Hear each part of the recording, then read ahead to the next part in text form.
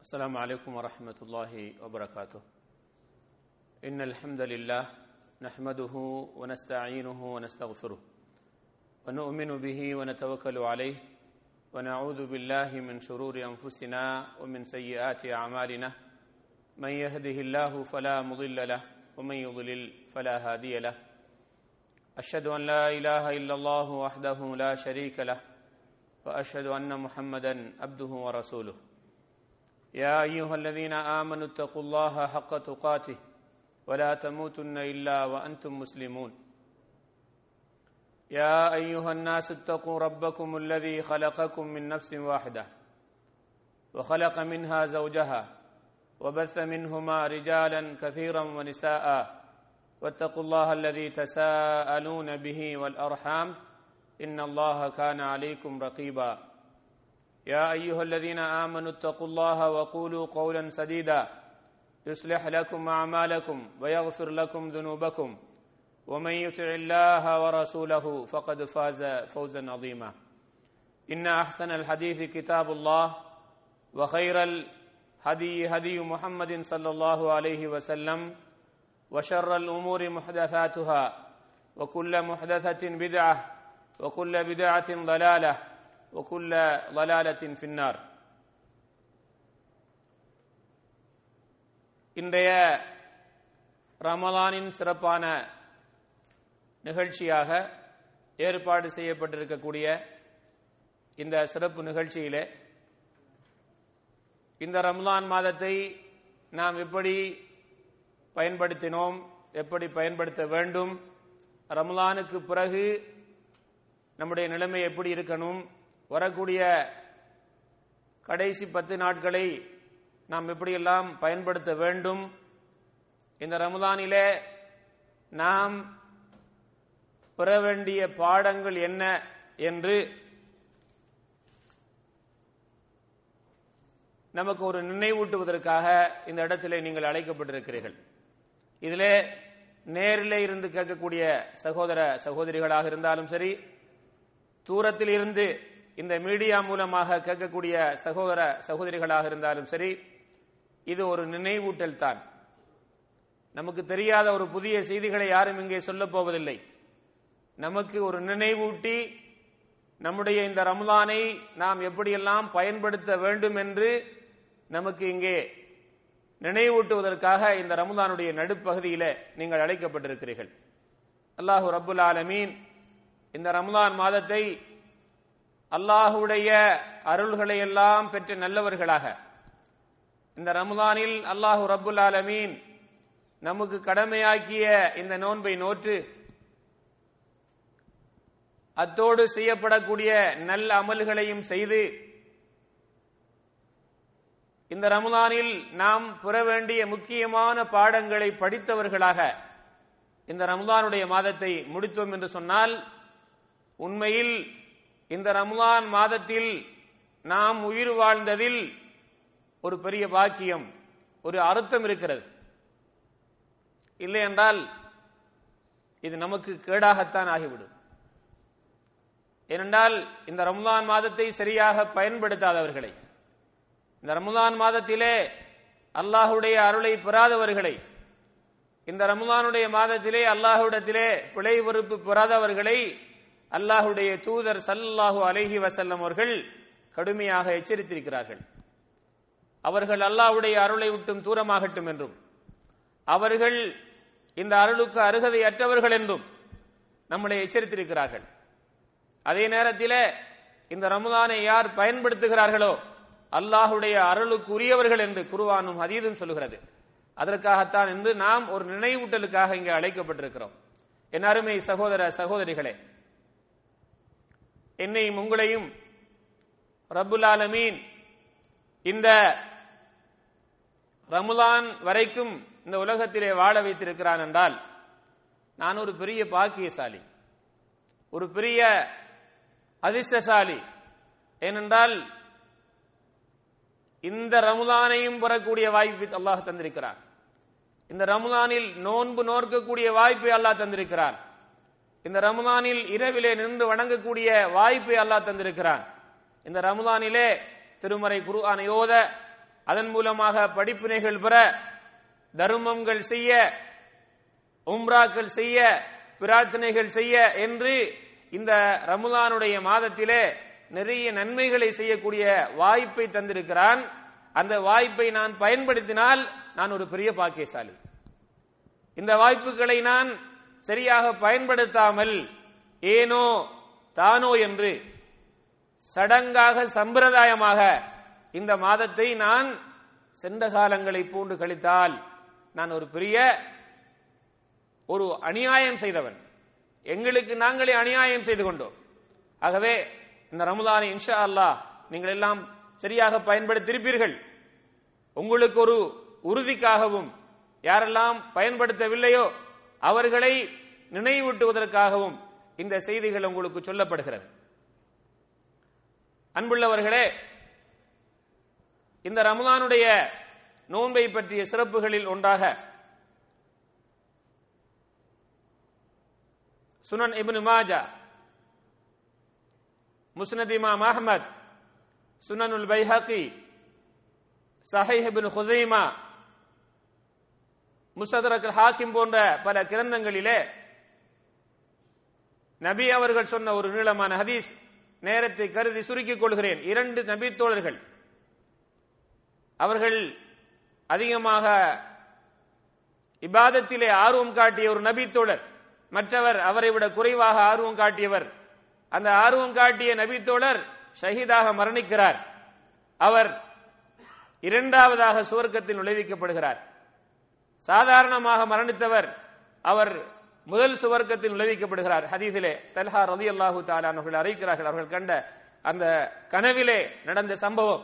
இந்த செய்தியை ரசூலுல்லாஹி ஸல்லல்லாஹு அலைஹி வஸல்லம் அவர்களிடத்திலே சொல்லப்பட்ட போது ஆச்சரியப்பட்டு இவர்கள் கேட்கிறார்கள், யா ரசூலல்லாஹ், ஷஹீதாக மரணித்தவர் 2வது சுவர்க்கத்தில் நுழைவிக்கப்படுகிறார், சாதாரணமாக மரணித்தவர் அவர் முதல்ல சுவர்க்கத்தில் நுழைவிக்கப்படுகிறார் என்று கேட்கப்பட்ட போது ஸல்லல்லாஹு அலைஹி வஸல்லம் அவர்கள், நீங்கள் ஆச்சரியப்படுவதற்கு இதில் ஒன்றுமில்லை, 2வது மரணித்தவர் அவர் சாதாரண மரணம் அடைந்திருந்தாலும் அவர் முதலில் மரணித்த ஷஹீதாக மரணித்தவரை விட 1 வருடம் இந்த உலகத்திலே வாழ்ந்திருக்கிறார். அந்த 1 வருடத்திலே அவரை விட, ஷஹீதாக மரணித்தவரை விட 1 ரமலானை அடைந்திருக்கிறார். அதிலே நோன்பு நோற்றிருக்கிறார். இன்னென்ன தொழுகைகளை எல்லாம் இந்த 1 வருடத்தில் தொழுதிருக்கிறார். அவரை விட இவர் முதலில் சுவர்க்கம் நுழைவதில் என்ன ஆச்சரியம் இருக்கிறது? ஆச்சரியப்படுவதற்கு ஒன்றுமில்லை. முதலில் மரணித்த அந்த ஷஹீதை விட இவர் அல்லாஹ்விடத்திலே எவ்வளவு உயர்ந்தவர் என்றால், வானத்துக்கும் பூமிக்கும் மத்தியில் எவ்வளவு தொலைதூரம் இருக்கிறதோ அவ்வளவுக்கு வித்தியாசம் இருக்கிறது என்று சாதாரணமாக மரணித்த ஒருவர் 1 வருடம் அவரை விட, ஷஹீதை விட பிந்தி மரணிக்கிறார். இந்த 1 வருடத்திலே செய்த அமல் அவரை விட சுவர்க்கத்துக்கு இவர் முன் செல்வதற்கு காரணம் என்று ரசூலுல்லாஹி ஸல்லல்லாஹு அலைஹி வஸல்லம் சொன்னார்கள் என்றால், 1 வருடம் வாழ்ந்ததில் அவர் போகவில்லை. மேலதிகமாக அவர் 1 வருடம் அவரை விட அதிக அமல் செய்ததன் காரணமாக ஒரு ஷஹீதை விட முன்னால் சுவர்க்கத்தில் நுழைவிக்கப்பட்டார் என்கிற இந்த செய்தியை நான் சொன்ன அந்த ஹதீஸ் கிரந்தங்களிலே பதியப்பட்டிருக்கிறது. இமாம் அல்பானி ரஹமத்துல்லாஹி அலைஹி அவர்கள் சில்சிலத்து ஸஹீஹா என்கிற அந்த அவர்களுடைய ஆய்விலே இது சஹீஹ் என்று அவர்கள் குறிப்பிட்டிருக்கிறார்கள். நான் எதற்கு சொல்கிறேன் என்றால், நானும் நீங்களும் இந்த சென்ற வருடத்தில் வாழ்ந்து மரணித்த முஸ்லீம்கள் எத்தனையோ பேர் இருக்கிறார்கள். அவர்களை விட பாக்கியசாலிகள் அல்லவா? நிச்சயமாக. ஏனென்றால் இந்த வருடத்தில் நான் வாழ்ந்து கொண்டிருக்கிறேன், இந்த ரமலானில் வாழ்ந்து கொண்டிருக்கிறேன். ஏன் இந்த ரமலானை நான் என்னுடைய மறுமைக்கான ஒரு பெரிய தங்கரியமாக, அதற்கு அமல் செய்யக்கூடிய ஒரு நல்ல ஒரு வாய்ப்பாக ஆக்கிக் கொள்ளக்கூடாது? அதனால் என்னால் எவ்வளவுக்கு அமல் செய்வதற்கு வாய்ப்பு கிடைத்திருக்கிறதோ அத்தனை அமல்களையும் முழுமையாக செய்வதற்கு ஆர்வப்படுங்கள், அவசரப்படுங்கள். அதை சரியாக செய்வதற்கு நீங்கள் முயற்சி செய்யுங்கள். அப்படி செய்தால் அல்லாஹ் ரப்பல் ஆலமீன் நம்முடைய மறுமையை சிறப்பாக ஆக்கி தருவார். அதே போல ஹதீஸுல் குத்ஸி, ரசூலுல்லாஹி ஸல்லல்லாஹு அலைஹி வஸல்லம் அல்லாஹ் சொன்னதாக சொல்றாங்க. புகாரியில, முஸ்லிமிலே வரக்கூடிய ஹதீஸ், ஆதமுடைய மகன் செய்யக்கூடிய எல்லா அமலும் அவனுக்கு தான். குல்லு அமல் இப்னு ஆதம லஹு, ஆதமுடைய மகன் செய்யக்கூடிய எல்லா அமல்களும் அவனுக்குரியது. இல்ல சியாம, நோன்பை தவிர அது எனக்குரியது, அதற்கு நானே கூலி கொடுக்குகிறேன். என் அருமை சகோதரர்களே, தொழுகை யாருக்குரியது? தொழுகைக்கு யார் கூலி கொடுப்பது? ஜகாத்து யாருக்குரியது? அதுக்கு கூலி கொடுப்பது யார்? ஹஜ்ஜி யாருக்குரியது? அதுக்கு கூலி கொடுப்பது யார்? என்ன, அது வேறு யாருக்காக செய்கிறோம்? வேறு யாரோ நமக்கு கூலி கொடுக்குகிறார்களா? அதுவும் அல்லாஹுக்குத்தான் செய்கிறோம். அதற்கும் அல்லாஹ் தான் கூலி வழங்குகிறான். நோன்பும் அல்லாஹுக்குத்தான் செய்கிறோம், நோன்புக்கும் அல்லாஹ் தான் கூலி வழங்குகிறான். அப்ப இந்த ஹதீஸுடைய கருத்து என்ன? இந்த ஹதீஸ் என்ன சொல்லுகின்றது என்றால், நோன்புக்கு தனி சிறப்பு இருக்கிறது. மற்ற வணக்கங்களை விட, தொழுகையை விட, ஜகாத்தை விட, ஹஜ்ஜை விட நோன்புக்கு தனி சிறப்பு இருக்கிறது என்பதை காட்டுகிறது. அவ்வளவு பெரிய அமல் உண்டு. அந்த அமலை பிடிக்கக்கூடிய வாய்ப்பு அல்லாஹ் தந்திருக்கிறான். 15 நோன்புகளை நோட்டு விட்டோம், அல்ஹம்துலில்லாஹ். 16வது நோன்பிலே இருந்து கொண்டிருக்கிறோம். அல்லாஹு தஆலா ஏற்றுக்கொள்ள வேண்டும். இன்னல்லாஹ லா யுதிஉ அஜ்ரல் முஹ்ஸினீன், நல்லவர்களுடைய அமலை அல்லாஹ் வீணாக்க மாட்டான். ஆகவே ஆர்வத்தோடு செய்வோம். இஸ்லாமிய வரலாற்றிலே இந்த மாதத்தில் ஒரு பெரிய வணக்கம் நடந்திருக்கிறது. பத்ரு போர்க்களம். நோன்பை பிடித்துக் கொண்டு அவர்கள் போர் செய்திருக்கிறார்கள் நோன்புடைய காலத்திலே. அப்ப நோன்பை பிடிச்சா சோம்பேறிகளாக இருக்கக்கூடாது. நோன்பிலே ஆர்வம் அதிகப்பட வேண்டும் அமல்கள் செய்வதில்லை. நோன்பை பிடிச்சுக்கிட்டு தூங்கிக்கிட்டே இருக்கிறது, அதுக்கு நோன்பு கடமையாக்கப்பட்டது இல்லை. ஆர்வத்தோடு அமல் செய்ய வேண்டும். ஆக என் அருமை சகோதரர்களே, இந்த நோன்பு பெரிய அமல், அதுக்கு நிறைய கூலிகள் இருக்கிறது. அதே நேரத்தில் இந்த நோன்புடைய நன்மைகளை பெறுவதோட நாம் பெற வேண்டிய முக்கிய பாடங்களை மறந்துவிடக்கூடாது. முஸ்லீம்களில் அதிகமானவர்கள் மாஷா அல்லாஹ் அல்லாஹுடைய நெருக்கத்தை பெறுவதற்காக அமல் செய்யக்கூடிய மக்கள் நிறைய இருக்கிறாங்க, அதிகமாக இருக்கிறாங்க. மக்களை குறை கூற நாம் வரவில்லை. இந்த இபாதத்துகள் எங்களுக்கு கடமையாக்கப்பட்டிருக்கிறது. தொழுகையாக இருக்கட்டும், நோன்பாக இருக்கட்டும், ஜக்காத்தாக இருக்கட்டும், ஹஜ்ஜாக இருக்கட்டும், இன்ன பிற அமல்களாக இருக்கட்டும், இது எதற்கு கடமையாக்கப்பட்டிருக்கின்றது என்றால், அல்லாஹ் எங்களை சோதிப்பதற்காக.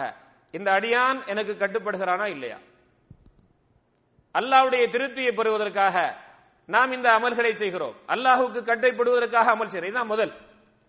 ஆனா இந்த ஒவ்வொரு அமல்களிலேயும் நாம் பெற வேண்டிய பாடங்கள், இந்த அமல்களை வைத்து நான் பெற வேண்டிய படிப்பினைகள், அதை பெறாதவர்களாக அதிகமான முஸ்லிம்கள் வாழ்ந்து கொண்டிருக்கிறார்கள்.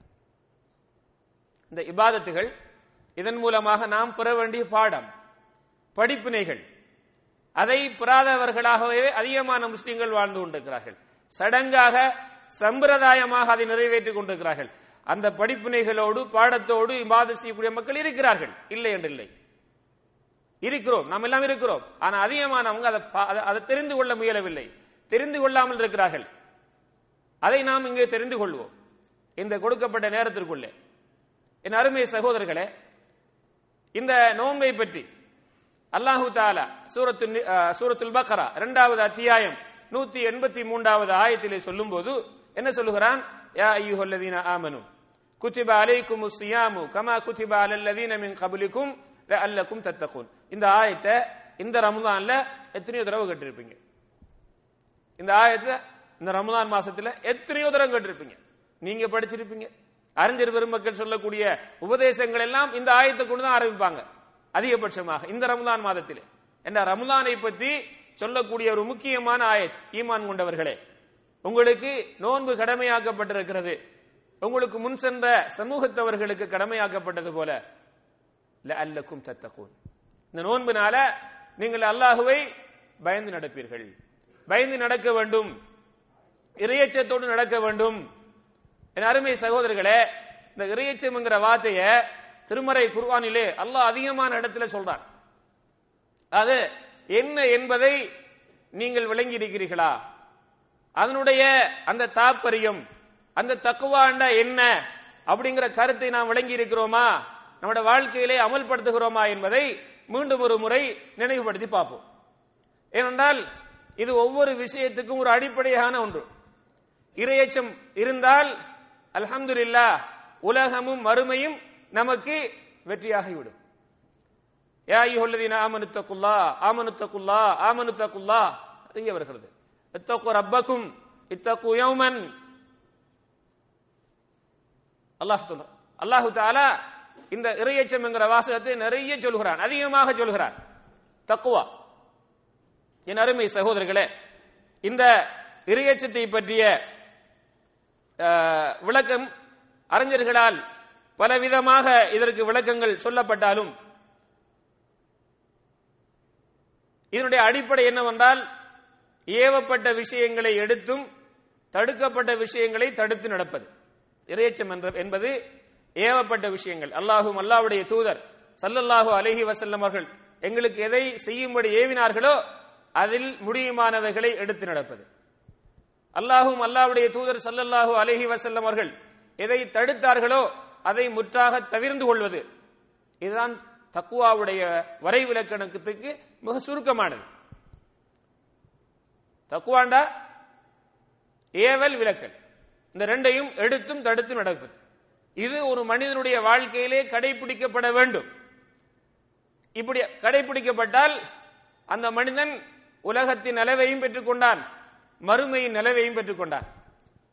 இந்த நிலை நமக்கு வரணும். இது நோன்பு கற்றுத்தருகிறது. நோன்பினால் அது ஏற்பட வேண்டும் என்று அல்லாஹ் சொல்கிறான். எங்க சொல்றான்? நோன்பை கடமையாக்கிய ஆயத்திலே அல்லாஹ் சொல்கிறான்.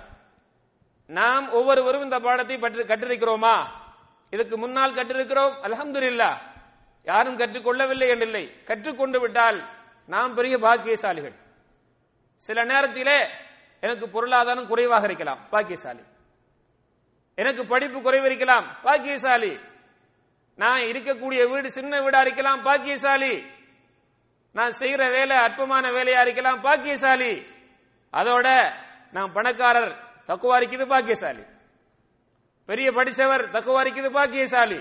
பெரிய மாளிகையிலே வாழுகிறார், தக்குவா இருக்குது, பாக்கியசாலி. தக்குவா இருந்தால் பாக்கியசாலி. ஆனால் ஒருவரிடத்திலே தக்குவா இல்லை, அவர் பெரிய பணக்காரர், பெரிய படிச்சவர், பெரிய ஆடம்பர வாழ்க்கை வாழ்கிறார், இவர் பாக்கியசாலி கிடையாது. அப்ப தக்குவாவுடன் வாழ வேண்டும். தக்குவா ஒரு முஸ்லிமுடைய அடிப்படை. இதைத்தான் இந்த நோன்பு சொல்கிறது. இந்த பாடம் உனக்கு கிடைக்கணும், நீ பெற்றுக்க. ஒருமுறை உமர் இப்னுல் கத்தாப் ரலியல்லாஹு தஆலா அன்ஹு அவர்கள் உபை இப்னு கஅப் ரலியல்லாஹு தஆலா அன்ஹு அவர்களிடத்திலே கேட்கிறாங்க. என்ன கேட்கிறாங்க அப்படி தெரியுமா?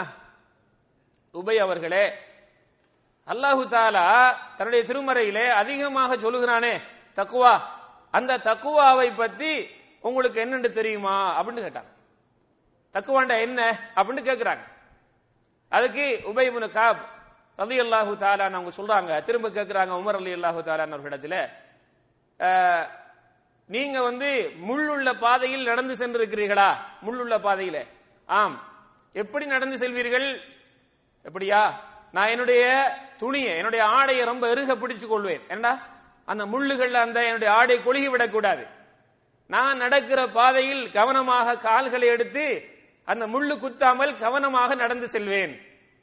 ஒரு முள் பாதையில் சென்றால் அப்படித்தானே செல்லுவோம். அதுதான் தக்குவான்னு சொன்னாங்க. விளங்கிட்டா உங்களுக்கு? அதான் தக்குவானா என்ன?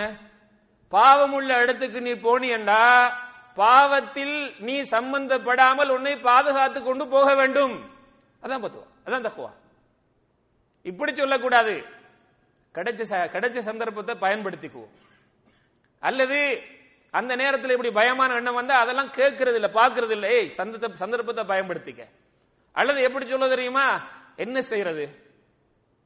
அப்படி ஆயிட்டு நீங்க தக்குவாவோடு இல்லை என்பதை இந்த இடம் உங்களுக்கு நிரூபித்திருக்கிறது. தக்குவாண்டு பேசுனீங்களே, நோன்பு தக்குவா கட்டு தந்தன்னு சொன்னீங்களே, உன்ன தக்குவா எங்க போச்சுங்க? இதை இமாம் இப்னு கதீர் ரஹ்மத்துல்லாஹி அலைஹி அவர்கள் இப்னுல் முஅத்தஸ் என்று சொல்லக்கூடிய ஒரு அறிஞர் ஒரு கவிதையாக படித்து காட்டுகிறார். ஹல்லில் துனூப ஸகீரஹா வ கபீரஹா ذاك துகா. பாவம் சின்னதாக இருந்தாலும் பெரியதாக இருந்தாலும் அதை நீ விட்டுவிடு, அதை விட்டு ஒதுங்கிக்கொள், அதுதான் தக்வா. வஸ்னா கமாஷின் ஃபௌக அர்தி ஷௌகி யஹ்தரு மா யரா. ஒரு முள்ளுள்ள பூமியின் மீது நடக்கிறவன் எப்படி அந்த முள்ளு குத்தாமல் பாதுகாப்போடு எச்சரிக்கையோடு நடந்து கொள்வானே, அப்படி உன்னை நீ ஆக்கிக்கொள். லா தஹ்கிரன்ன ஸகீரத்தன் இன்னல் ஜபல மினல் ஹஸா. சின்ன பாவம் என்று அற்பமாக செய்ய வந்து விடாதே, அதை அதிகரித்து விடாதே. மலை, பெரிய மலை இருக்கிறதே, அதுவும் சின்ன கற்களை வைத்துத்தான் உருவாகி இருக்கிறது. என் அருமை சகோதரர்களே, பாவத்தை விடுவது தக்குவா. அது பாவம் எப்படிப்பட்ட பாவமாகவும் இருக்கலாம். அது உண்டு ருசிக்கக்கூடிய பாவமாக இருக்கலாம், கண்டு களிக்கக்கூடிய பாவமாக இருக்கலாம், கேட்டு ருசிக்கக்கூடிய பாவமாக இருக்கலாம், தொட்டு பார்க்கக்கூடிய பாவமாக இருக்கலாம், பணம் என்று சம்பாதிக்கக்கூடிய அந்த அந்த பாவமாக இருக்கலாம், அல்லது பொழுதுபோக்கு என்று சொல்லி நாம் அற்பமாக செய்கின்ற அந்த பெரிய பாவங்களாக இருக்கலாம். எதுவாக இருந்தாலும் பாவத்தை கண்டால் முள்ளு போல் நினைத்து நீ அதை விட்டு தூரமாகி நடக்கிறாயா? இதுதான் தக்குவா. யாருக்கு யார் சொன்னார்கள்? உமர் ரலியல்லாஹு தஆலா அவர்கள் இன்னொரு சஹாபியிடத்திலிருந்து கேட்டுக்கொண்ட பாடம், உதாரணம். தக்குவாவுக்கு ஒரு உதாரணம் காட்டி விளங்கப்படுத்தியிருக்கிறார்கள். நாம் ஒரு காலத்தில் பாவத்தை தேடி செல்ல வேண்டியிருந்தது. இன்று பாவம் என் பொக்கெட்டில் இருக்கிறது. நான் விரும்பிய நேரத்திலே ஒரு பட்டனை அமுக்கி பெரும்பாவத்தை செய்து விடலாம். எங்கே தக்குவா? தக்குவா எங்கே சென்று விட்டது? நோன்பு பிடித்து தக்குவா படித்த இந்த மனிதன், அல்லாஹ் சொல்லுகிறான், நோன்பு லஅல்லக்கும் தத்தகூன், நோன்பினால் உனக்கு இறையச்சம் வர வேண்டும். அதை அந்த புகாரி முஸ்லிமுடைய ஹதீஸ், ஆதமுடைய மகனுடைய எல்லா அமல்களும் அவனுக்குரியது, நோன்பு எனக்குரியது, அதுக்கு நானே கூலி கொடுக்குகிறேன். அந்த ஹதீஸின் தொடரிலே வருகிறது, ஏதுருக்கு அல்லது ஏதஉ தஆமஹு வஷராபஹு வஷஹவதஹு மின் அஜ்லி. இந்த நோன்புக்கு இவ்வளவு பாவம், இவ்வளவு நன்மைகள் ஏன் நான் கொடுக்குகிறேன் தெரியுமா? இந்த நோன்பிலே இந்த மனிதன், நோன்பு நோக்கக்கூடிய மனிதன், இந்த நோன்பை உச்சக்கட்ட தக்வாவோடு நிறைவேற்றிக் கொண்டிருக்கிறான். என்ன அந்த உச்சக்கட்ட தக்வா? அவன் தனிமையில் இருக்கிறான். அந்த தனிமையிலே அவன் பசியாக இருக்கிறான், அவன் தாகத்தோடு இருக்கிறான், அவன் ஆசைகளை கட்டுப்படுத்திக் கொண்டிருக்கிறான். அவனுடைய அந்த பசியை நீக்கக்கூடிய, போக்கக்கூடிய உணவு அவனுடைய வீட்டுக்குள் இருக்கிறது, அவனுக்கு முன்னால் இருக்கிறது. அவனுடைய தாகத்தை போக்கக்கூடிய அந்த பானங்கள் இருக்கிறது, அவனுடைய ஆசையை நிறைவேற்றக்கூடிய மனைவியும் இருக்கிறாள். அங்கு உலக சக்திகள் எதுவும் அவனை தடுப்பதற்கு இல்லை, ஒரே ஒரு சக்தி தான் இருக்கிறது. அது என்ன சக்தி? அல்லாஹ். இந்த நோன்பை கடமையாக்கிய அல்லாஹ் அவன் பார்த்து கொண்டிருக்கிறான். இப்ப நான் சாப்பிட்டால், இப்ப நான் குடித்தால், இப்ப இந்த ஆசையை நிறைவேற்றினா நோன்பை கடமையாக்கியவன் கோபித்துக் கொள்வான். நோன்பை கடமையாக்கியவன் நாளை மறுமையில் இதை பற்றி விசாரிப்பான். நான் பசியோடு இருப்பதை மேன்மையாக்கிக் கொள்கிறேன், தாகத்தோடு இருப்பதை நான் பெருசாக எடுத்துக் கொள்கிறேன், ஆசையை கட்டுப்படுத்துவதை வணக்கமாக்குகிறேன். ஏன்? என்ற ரப்பை நான் பொருந்த வைப்பதற்காக, என் ரப்புடைய அந்த ரிவா எனக்கு கிடைப்பதற்காக. இதுதான் தக்குவா. இது நோன்போடு முடிந்து விடக்கூடாது. பகல் நேரத்தில் நோன்போடு மாத்திரம் முடிந்து விடக்கூடாது.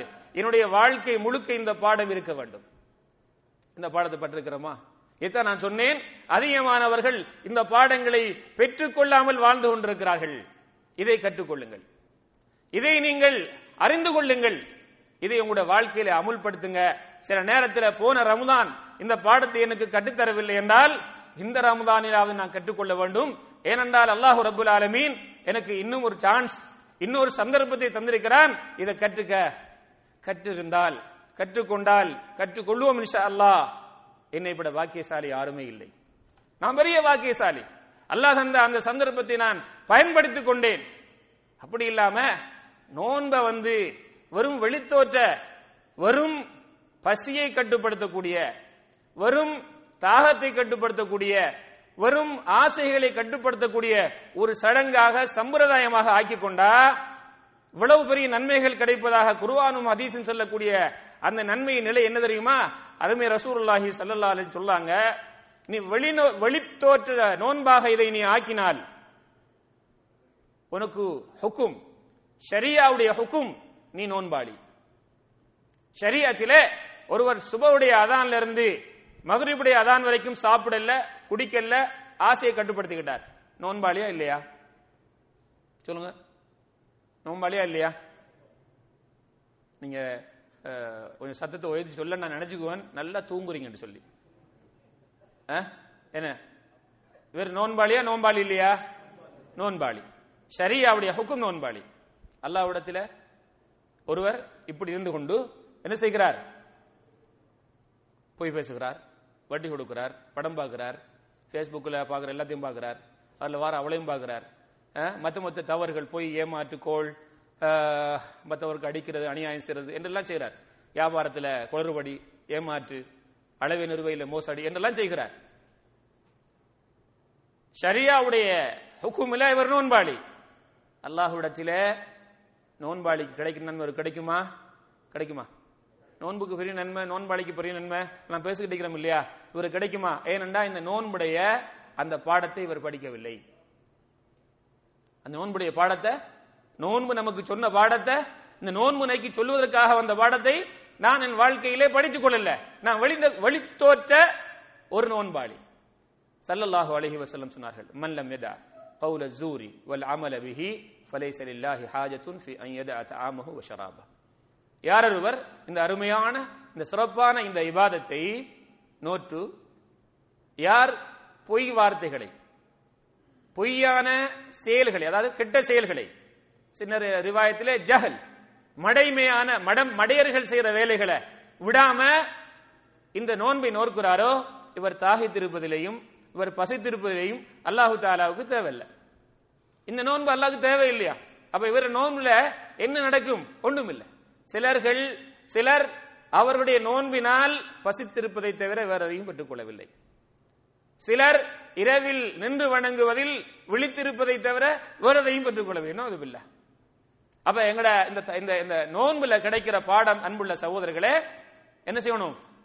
எங்களுடைய வாழ்க்கை முழுக்க வரணும். அது என்ன பாடம்? இறையச்சம். இறையச்சம் என்றா என்ன? அல்லாஹ்வுடைய ஏவலையும் அல்லாஹ்வுடைய விலக்கலையும் எங்கிருந்தாலும், இரவு நேரமாக இருக்கலாம், பகல் நேரமாக இருக்கலாம், நோன்பு மாதமாக இருக்கலாம், வரக்கூடிய ஷவ்வால் மாதமாக இருக்கலாம், முஹர்ரமாக இருக்கலாம், துல்ஹஜ்ஜாக இருக்கலாம், 12 மாதங்களில் இரவு பகல். நாம் சவுதி அரேபியாவில் இருக்கலாம், சொந்த நாட்டுக்கு செல்லலாம், மக்களுக்கு முன்னால் இருக்கலாம், தனிமையில் இருக்கலாம், இரவில் இருக்கலாம், பகல் இருக்கலாம், வானத்துக்கு அதாவது பூமிக்கு மேலே இருக்கலாம், பூமிக்கு கீழே இருக்கலாம், எங்கிருந்தாலும் சரி ஏவலா செய்ய வேண்டும், விலக்கலா தடுத்துக் கொள்ள வேண்டும். அதற்கு வேற வியாக்கியானங்கள் சொல்லக்கூடாது. இப்படி நாம் வாழ்ந்தோம் என்று சொன்னால், என் அருமை சகோதரர்களே, அல்லாஹ் ரப்புல் ஆலமீன் இதற்கு என்ன கூலி சொல்கிறான்? وَمَن يَتَّقِ اللَّهَ يَجْعَل لَّهُ مَخْرَجًا وَيَرْزُقْهُ مِنْ حَيْثُ لَا يَحْتَسِبُ وَمَن يَتَّقِ اللَّهَ يَجْعَل لَّهُ مِنْ أَمْرِهِ يُسْرًا وَمَن يَتَّقِ اللَّهَ يُكَفِّرْ عَنْهُ سَيِّئَاتِهِ وَيُعْظِمْ لَهُ أَجْرَهُ. சூரத்து தலாக்ல 2, 3, 4, 5 அல்லாஹு தஆலா இந்த ஆயத்துக்கள்ல தொடர்ந்து சொல்கிறான், யார் அல்லாஹுவை இந்த சொன்ன பிரகாரம் அஞ்சி நடக்குகிறார்களோ அவர்களுடைய கஷ்டங்கள், அவர்களுக்கு துன்பங்கள் வரும்போது அவர்கள் அந்த கஷ்டத்திலிருந்து வெளியாகிற வாசலை அல்லாஹ் திறந்து கொடுப்பார். நினையாத பொருட்டிலே அல்லாஹ் சுப்ஹானஹு வ தஆலா ரிஸ்க், வாழ்வாதாரத்தை ஏற்படுத்தி கொடுப்பான். யார் அல்லாஹுவை இந்த முறையிலே அஞ்சி நடக்குகிறார்களோ, தக்வாவுடன் நடக்குகிறார்களோ, அவர்களுடைய காரியங்களை அல்லாஹ் இலகுவாக்கி கொடுப்பான். இது உலகத்திலே நம்ம எல்லோரும் அதைத்தானே, அந்த கை ஒய்த்தினாலே அல்லாஹ்ட்ட கேட்கிற முக்கியமான விஷயத்துல என்ன? அல்லாஹ் இந்த நிலையை நிறைவேற்றி கொடு, இந்த நோயை எனக்கு நிறைவேற்றி கொடு, எனக்கு இப்படி என்னுடைய பொருளாதாரத்தில் பிரச்சனை, தொழில பிரச்சனை, குடும்பத்தில் பிரச்சனை, என் பிள்ளைக்கு பிரச்சனை, என் பிள்ளைக்கு திருமணம் என்றெல்லாம் நமக்கு துவா கேட்கிறோம் இல்லையா? அல்லாஹ் சொல்லான், அதை அல்லாஹ் லேசாக்கி தருவான். நீ நினையாத பொருட்டிலே அந்த காரியத்தை முடிச்சு தருவான். எப்ப? ஒமை யத்தகில்லாஹ். இது உலகத்தில. மறுமையில யுகஃபிர் அன்ஹு ஸய்யிஆத்திஹி வ யு'திம் லஹு அஜ்ரா. யார் அல்லாஹ்வை அந்த உண்மையான முறையிலே இந்த சொன்ன பிரகாரம் அல்லாஹ்வை பயந்து வாழுகிறார்களோ அவர்களுடைய நன்மைகளை அதிகமாக ஆக்கி கொடுத்து அல்லாஹ்வுடைய பாவங்களுக்கு இதை பரிகாரமாக்கி கொடுப்பான். அப்ப உலக மறுமையின் வெற்றிக்கு இறையச்சம் அடிப்படையானது. இதை, இந்த பாடத்தை எனக்கு எது கற்றுத் தருகிறது? நோன்பு. இப்ப நான் உங்கள்கிட்ட முதல்ல எனக்கிட்ட கேட்டு போற உங்ககிட்ட கேட்கிறேன், இந்த பாடம் எனக்கு கிடைத்திருக்கிறதா? இந்த பாடத்தை நான் படித்திருக்கிறேனா? இந்த தலைப்பு தான் எனக்கு கொடுத்தாங்க, ரமலான் மாசம் நமக்கு கற்றுத்தரக்கூடிய பாடங்கள், இந்த ரமலானில் நாம் பெறக்கூடிய பாடங்கள். நான் இதை உங்களிடத்தில் கேள்வியாக கேட்கிறேன், உங்களுடைய மனசில் நீங்கள் விடை சொல்லுங்கள். இந்த பாடம் எனக்கு கிடைத்திருக்கிறதா? இந்த பாடத்தை படிக்காமலா இவ்வளவு நாள் நான் நோன்பு நோட்டு இருக்கிறேன்? எனக்கு அல்லாஹ் இன்னும் ஒரு வருடம் வாழ வாய்ப்பு அளித்து தந்திருக்கிறான். இந்த ரமலானை அடையக்கூடிய வாய்ப்பு அல்லாஹ் தந்திருக்கிறான். இந்த ரமலானிலாவது இந்த பாடத்தை நான் படிக்க கூடாதா? இந்த பாடத்தின் மூலமாக இந்த உலகத்தையும் மறுமையை நான் வெற்றியாக்கிவிடக் கூடாதா? சிந்தியுங்கள். ஒவ்வொருவரும் இந்த வினாவுக்கு விடை தேடுங்கள். விடை இல்லை என்றால், விடை தேடி இருந்தால், விடையை பெற்றிருந்தால் அல்ஹம்துலில்லாஹ் என்று சொல்வோம். அந்த விடையை என்னுடைய மரணம் வரைக்கும் பாதுகாப்பதற்காக முயற்சிப்போம். ஏனென்றால் அந்த விடையை அவன் முழுமையாக்காமல் நம்ம மரணிக்கிறதுக்கு முயற்சிப்பான் ஷைத்தான். ஆக ஒவ்வொருவரும் இந்த பாடத்தை படிப்போம், படித்துக் கொண்டே இருப்போம். இதை நம்முடைய வாழ்க்கையிலே அமல்படுத்திக் கொண்டிருப்போம். இந்த பாடம் என்னுடைய வாழ்க்கையில் கடைசி வரைக்கும் இருக்க வேண்டும்.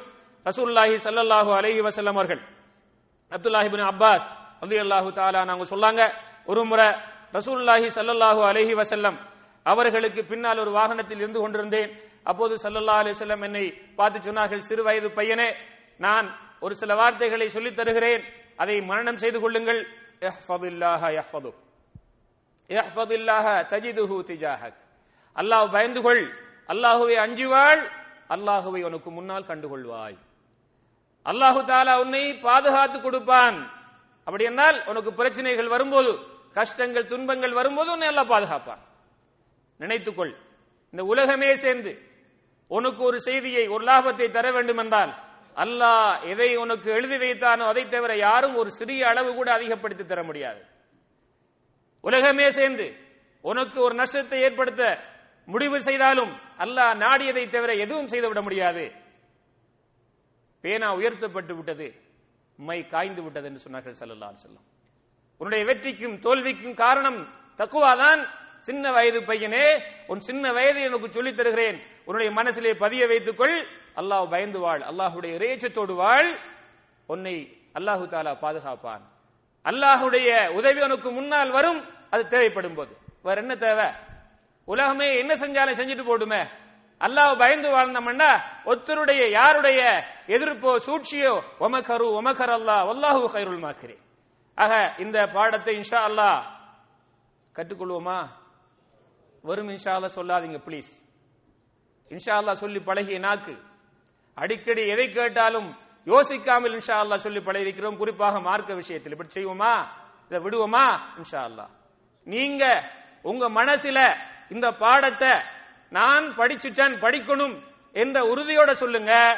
இந்த நோன்பிலே, இந்த ரமலானிலே இந்த பாடம் கட்டாயம் நான் கற்றுக்கொண்டுதான் இந்த ரமலானை முடிக்க வேண்டும், எனக்கு தௌஃபீக் செய்யா அல்லாஹ் என்று அல்லாஹ்விடத்திலே உறுதி கொண்டதற்கு பிறகு துஆ கேளுங்கள். செய்வீங்களா? என்ன இன்ஷா அல்லாஹ் குறை இருக்குது. அல்லாஹ் எனக்கும் உங்களுக்கும் தௌஃபீக் செய்வானாக.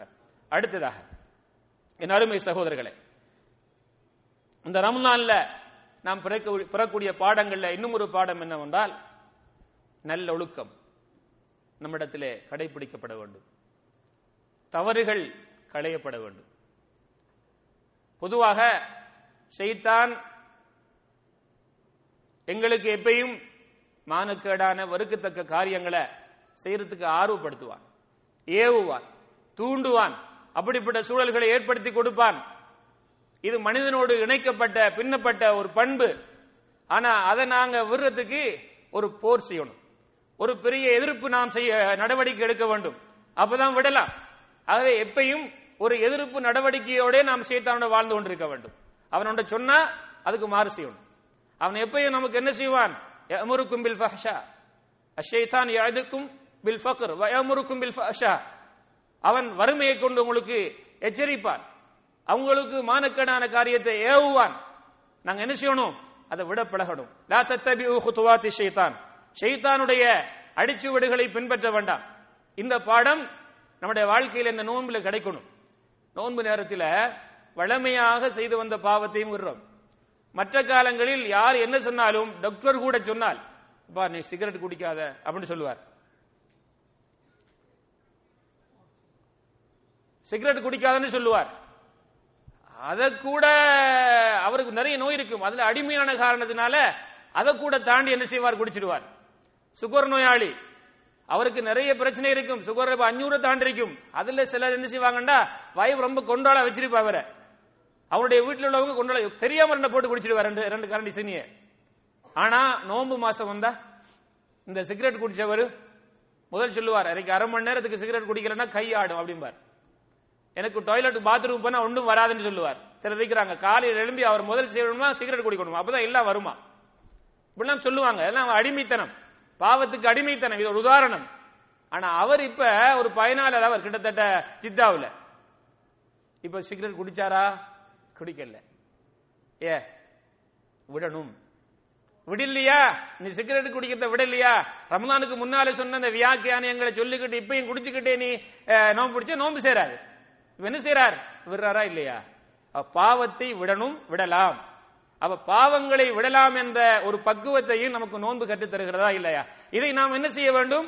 நோன்புக்கு பிறகும் நாம் என்ன செய்யணும்? தொடர வேண்டும் இல்லையா? ஹலாலான உணவையே தடுத்துக் கொள்கிறோம். இப்ப யாரா தண்ணி குடிக்கிறீங்களா? நீங்க ஏதாவது பழம் சாப்பிடுவீங்களா? என்ன நமக்கு இஃப்தார் ரெடியா இருக்குது, முன்னால வச்சிருப்பாங்க, இன்னும் ஒரு 5 நிமிஷம் இருக்குது, டைம் பார்த்துக்கிட்டே இருப்போம், வாங்க சொல்லல பார்த்துக்கிட்டே இருப்போம். கட்டுப்பாடு. ஒரு மனிதன் தன்னை கட்டுப்படுத்தி பழக வேண்டும். எடுத்ததையெல்லாம் செய்து முடித்து விடக்கூடாது. மிருகங்கள்லாம் அப்படி செய்யும். எனக்கு ஏவல் ஒன்று இருக்கின்றது, விலக்கல் ஒன்று இருக்கின்றது. ஏவல் வந்தால் அதை செய்வதற்கு தடுக்கிறானா ஷைத்தான், மீறி போக வேண்டும். ஒரு விலக்கல் இருக்கிறது, அதை எனக்கு செய்ய சொல்கிறானா, அதை கட்டுப்படுத்த வேண்டும், கட்டுப்படுத்தி பழக வேண்டும். கட்டுப்பாட்டை ஹலாலையே கட்டுப்படுத்தி பழகின எனக்கு ஹராத்தை கட்டுப்படுத்த முடியாதா? முடியும், போதும் செய்வது. ஆகவே கட்டுப்படுத்தும் நல்ல பழக்கம், பாவங்களை விடக்கூடிய பழக்கத்தை, நல்லொழுக்கங்களை ஸல்லல்லாஹு அலைஹி சொன்னாங்க. இந்த நோன்பாளியாக இருக்கும்போது, இந்த புகாரி முஸ்லிமில் வரக்கூடிய ஹதீஸ், நோன்பாளியாக இருக்கும்போது யாராவது உன்னை ஏசினா சண்டை பிடிச்சா நோன்பாளி என்று ஒதுங்கிக்கிட்டு போ, நல்ல பழக்கத்தை உருவாக்கிக்க. அப்ப கட்டுப்படுத்தக்கூடிய ஒரு பண்பாடு, பொறுமை இந்த நோன்பிலே கிடைக்க வேண்டும். ஒரு செய்தியை சொல்லி முடித்து விடுகிறேன். அன்புள்ள சகோதரர்களே, நீங்க தொழுகை எடுத்துக்கங்க, ஜகாத்தை எடுத்துக்கங்க, ஹஜ்ஜை எடுத்துக்கங்க. அதுல எல்லாம் என்ன சொல்லப்படுது? யார் ஹஜ்ஜுடைய காலத்துல பாவம் செய்து ஹஜ் செய்கிறாரோ அந்த ஹஜ்ஜில ஃபலா ரஃபத வலா ஃபுசூக வலா ஜிதால, ஹஜ்ஜுக்கு போனா சண்டை பிடிக்க கூடாது, பாவம் செய்யக்கூடாது. இன்ன ஸலாத்த தன்ஹா அனில் ஃபஹ்ஷாஇ வல் முன்கர், தொழுக மானக்கேடான வெறுக்கத்தக்க காரியங்களை தொழக்கூடியவனை தடுக்கிறது. ஹுது மின் அம்வாலிஹிம் ஸதகத்தன் துதஹிருஹும் வ துஸக்கீஹும் பிஹா, நபி அவர்களிடத்திலிருந்து சக்காத்தை வார்த்தை அறவிடுங்கள், அது அவர்களை தூய்மைப்படுத்துகிறது, கஞ்சத்தனத்தில் இருந்து அவங்களுடைய பணத்தை தூய்மைப்படுத்துகிறது. இந்த ஒவ்வொரு இபாதத்தும் நம்முடைய வாழ்க்கையில நல்லொழுக்கங்களை, தவறுகளை தடுக்க வேண்டும். நோன்பு எங்களுடைய வாழ்க்கையில இன்னென்ன தவறுகளை செய்து கொண்டு பழகி கொண்டிருந்தாயா, அதுக்கு பல காரணங்களை சொல்லி நியாயப்படுத்தி கொண்டிருந்தாயா, நீ நோன்பு பிடிச்சா செய்யாத, செஞ்சா எனக்கு நன்மை இல்ல. மல்லமேதா கௌல ஜூரி வல் அமல பிஹி ஃபலைஸ லில்லாஹி ஹாஜத்துன் ஃபீ அன் யதா தஆமஹு வ ஷராபா, இதெல்லாம் தவறுகள் செய்து கொண்டு, பாவம் செய்து கொண்டு, பொய், ஏமாற்று, புறம், அவதூறு என்று கண்ணால் பார்க்கிற பாவங்கள், எந்த பாவங்களை செய்து கொண்டு நோன்பு பிடிக்கிறியா, அல்லாஹ்விடத்திலே அதுக்கு எந்த தேவையும் இல்லை என்று. அன்புள்ள சகோதரர்களே, இந்த நோன்பு எங்களை என்ன செய்கிறது? நல்லொழுக்கங்களை, நல்ல பழக்க வழக்கங்களை, ஒவ்வொரு இபாதத்தும், தொழுகையாக இருக்கட்டும், நோன்பாக இருக்கட்டும், ஜக்காத்தாக இருக்கட்டும், ஹஜ்ஜாக இருக்கட்டும், எங்களுடைய வாழ்க்கையை பண்படுத்துகிறது, பண்படுத்த வேண்டும். ஆக என் அருமை சகோதர சகோதரிகளே, எனக்கு கொடுக்கப்பட்ட நேரம் முடிவடைந்த காரணத்தினால் இத்துடன் என்னுடைய அந்த பேச்சுக்கு நான் முற்றுப்புள்ளி வைக்க விரும்புகிறேன். அதாவது இந்த நோன்பிலே நாம் பெறக்கூடிய முக்கியமான முதல் பாடம் எது? இறையச்சம். இறையச்சம் என்றால் ஒரு சில விளக்கத்தை சொன்னேன். இன்ஷா அல்லாஹ் அதை கடைபிடித்துவோம். பாவங்களை விட பழக வேண்டும், அதை நோன்பு கற்றுத்தருகிறது. நல்லொழுக்கத்தை கற்றுத்தருகிறது, கட்டுப்பாட்டை கற்றுத்தருகிறது. எல்லா வணக்கமும் அது வெளித்தோற்றமாக மாத்திரம் இருந்து விடக்கூடாது. அந்த வணக்கங்கள் எல்லாம் என் வாழ்க்கையை பண்படுத்த வேண்டும், என் வாழ்க்கையிலே நல்ல ஒழுக்கங்களை கற்றுத்தர வேண்டும். அப்படிப்பட்ட வணக்கமாக செய்தால் நான் குர்ஆனையும் ஹதீஸையும் மையமாக வைத்து சொல்கிறேன், என்ற உலகமும் மறுமையும் சிறப்பாக அமைந்துவிடும். நம்முடைய உலகமும் மறுமையும், நீங்க தொழுகிறீங்களா, ஜக்காத்து கொடுக்கிறீங்களா, நோன்பு பிடிக்கிறீங்களா, ஹஜ் செய்றீங்களா, இதை அந்த உண்மையான தோற்றத்தை அறிந்து அல்லாஹுக்கு கட்டுப்பட வேண்டும் என்ற பயத்தோட, அச்சத்தோட, மறுமையுடைய அல்லாஹ்வுடைய நன்மை எதிர்பார்த்தவனாக, தண்டனையை பயந்தவர்களாக நீங்க இந்த வணக்கங்களை செய்றீங்களா, இந்த உலகம் அமைதியாக போகும், பணம் இருந்தாலும் இல்லாட்டி. மறுமை நிச்சயமாக சிறப்பாக அமையும். ஆக இந்த இபாதத்துகள் மூலமாக இந்த ரகசியங்களை நாம் அறிந்து கொண்டு, குறிப்பாக இந்த நோன்பு இந்த இறையச்சத்தை, கட்டுப்பாட்டை, பாவங்களை விடுவதை, நல்லொழுக்கத்தை எனக்கும் உங்களுக்கும் கற்றுத்தர வேண்டும். அதை கற்றுக்கொள்வோம். கற்றுக்கொண்டவர்களாக இந்த ரமதானை முடிப்போம். அதை பின்னும் தொடருவோம். அப்படிப்பட்ட நல்லவர்களாக ரப்புல் ஆலமீன் என்னையும் உங்களையும் ஆக்கி அருள்வானாக என்று கேட்டு விடைபெறுகிறேன். ஆகிரு தஅவானா அல்ஹம்துலில்லாஹி ரப்பில் ஆலமீன். அஸ்ஸலாமு அலைக்கும் வரஹ்மத்துல்லாஹி வபரகாத்துஹு.